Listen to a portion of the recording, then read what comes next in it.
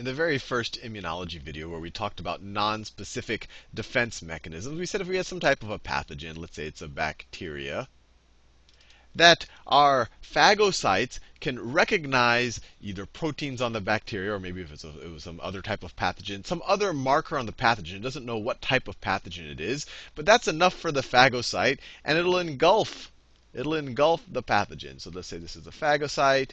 It somehow one of their receptors touches one of the proteins that's on the surface of this bacteria in this case, and says, gee, that's not a good thing to have around, and so it'll engulf it. So the membrane is just going to surround the pathogen, and this part is going to go in. It's going to kind of pinch in, and the pathogen is going to get surrounded and get engulfed, phagocytosed by the phagocyte.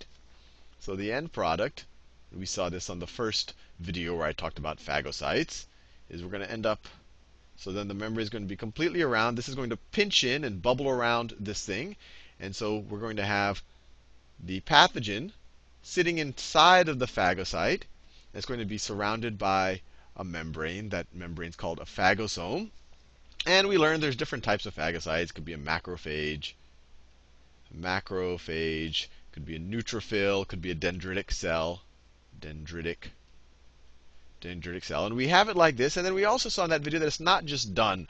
The macrophage doesn't just digest this thing. That by itself is very useful. It got this bacteria out of the way. If this was a virus, it got that virus out of the way. But it does even more than that. It takes that and then it lyses it, or it breaks it up. It doesn't have to actually it breaks it up. There's several ways it can do it. But the bottom line is it processes it. And let me draw that. It'll break up the pathogen. And we saw in that first video on phagocytes that will actually have a lysosome bond to it and dump all sorts of particles that are going to break up and cut up this bacteria, in this case, into its constituent molecules. Maybe I could draw that. So it's going to come here, and it's going to dump all of its contents and break it all up. And then the leftovers, some subset of the leftovers, particular chains of the peptides, and remember, proteins are long chains of amino acids. Polypeptides are short chains. So you take short chains of those, and they're going to bond to special proteins. They're going to bond to special proteins. And this is essentially the topic of this video. So let's say they bond to that special protein, and then those proteins get transported or get to the membrane or the outer surface of the cell, and they present themselves along with the piece of the pathogen. So the end product, after we've phagocytosed this pathogen, is that we have the phagocyte will look something like this, and it will have these antigen presenting proteins, I guess we can call them, that had bound to parts of that original pathogen. So let me do it right here. So this right here. So it has a little bit of the original pathogen on it that I drew in green right here. And these proteins right here, these are called, and it's a fancy word, and I talked about it in the previous video, these are called major histocompatibility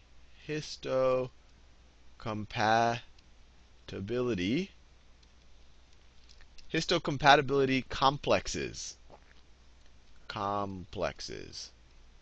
Or MHC for short, MHCs. And when we're talking about phagocytes, or macrophages or dendritic cells that are particular cases of phagocytes, the major histocompatibility complexes that they present after they digested this molecule, this is an MHC class 2. So let me write this down.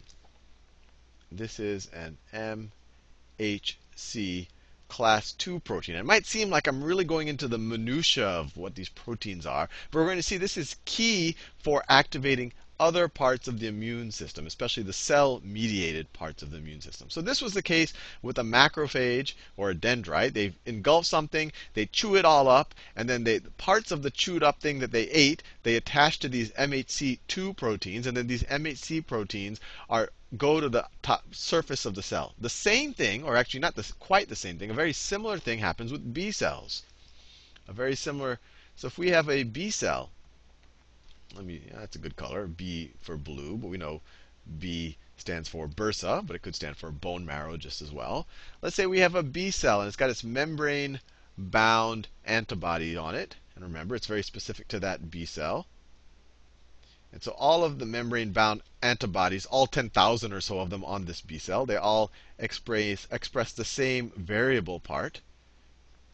So this is a particular B cell. So remember, this was non-specific. When we talked about phagocytosis, these guys just said, hey, you're a bacteria, you're a virus. I don't know what kind you are. I'm just going to eat you up. You look shady. I'm going to eat you up. I don't know what type you are or whether I've seen you before.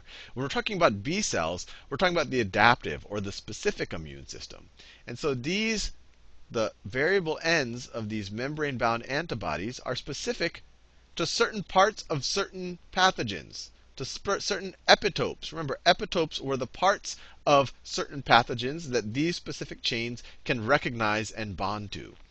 So let's say that we're dealing with a virus in this situation. And let's say the virus just happens to bond to this B cell. Remember, there might be other, in fact, there definitely are tons of other B cells around, but their variable portions, the variable portions on all of these other B cells, and actually let me do them in different colors so that the variable portions are all different. And that's what I always find amazing about B cells, is that even though they come from the same genetic line, their genes have been shuffled around in their development so that they can produce billions of combinations of these proteins, or the variable ends of their antibodies. So let's say we have some virus, or let's say let me say it's a bacteria. When I did the other B cell example, I said we're dealing with viruses. But let's say some bacteria, some new bacteria, and just some part of its surface just happens to bind to only this B cell, because this B cell has just the right combination. So some part of his surface binds just to that B cell right there. And that part of the surface that binds, remember, that was called the epitope. That's that part of the pathogen that binds to our variable sequence there. It won't bind to this B cell or this B cell because they have different sequences here. But it binds to this B cell, and then that starts the activation process. We'll go into, sometimes this by itself can get the B cell activated, but you normally need help from helper T cells, and we'll talk more about that. And we said, once this happens, once you get activated, or the activation process starts, this guy actually gets engulfed. And I didn't talk about that in the last video, just because I didn't want to go into too much detail. So this whole thing gets engulfed by the B cell. And then when it gets activated, it proliferates. It proliferates itself, and you normally need the T cells there, and some part of them become plasma B cells, some part of them become memory B cells. So these are memory, and then you have the plasma B cells. And remember, the plasma B cells just say, gee, I've been activated. I'm just going to produce a ton of these antibodies.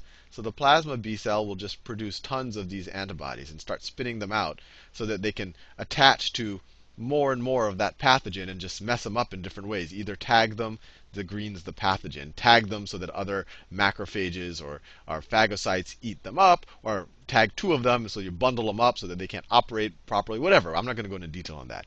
That's when it gets activated. But the interesting thing is that the B cell will also do what the phagocytes do. The B cell will also take this guy in, into the cell, maybe he's initially attached to the antibody, and break him up, take pieces of this pathogen and attach it to MHC2 proteins, and then present them on the surface. So a B cell will also present the antigen. So this is also an MHC2 complex, a major histocompatibility complex. And just so you know, histo means tissue. So this is related to whether something is compatible with the tissue in your body. And we'll talk more about that and how it relates to transplants and all of that. So this is also an MHC class 2. So in both cases, whether we're talking about B cells that recognize a very specific pathogen, and it could be a specific virus, a specific protein, a specific bacteria, or in the cases of phagocytes that just say, oh, you look shady, let me take you in. I don't know what type of bacteria or virus or protein you are. But in either case, they both engulf them, take pieces of them, cut them up, and present them on their surface in a complex with the major compatibility complexes. So cells that do this are called professional antigen presenting cells. Professional.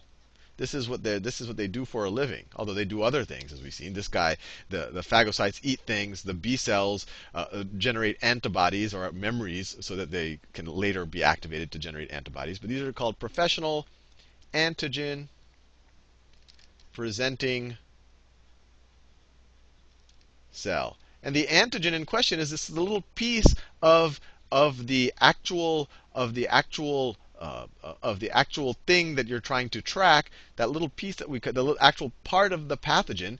That's what the antigen. So it's presenting the antigen. It's professional because it does this. It takes antigens from, or it takes pathogens from outside of our or in the fluid of our system, and then engulfs them, breaks them up, and then presents them. Now, there are also non-professional antigen presenting cells, and in fact, most cells are this. And in fact, even these guys. So actually, I'm going to wait for the next video. I realize all of my videos are getting long. So you're probably thinking, gee, what are these? Okay, so what? These guys, in either case, engulf them, cut them up, present them. What is it good for? You'll see that these are these MHC2. These are what are recognized by helper T cells. It'll all form part of the puzzle of how our immune system works. In the next video, I'll talk about MHC1 presenting cells, which is pretty much all body cells.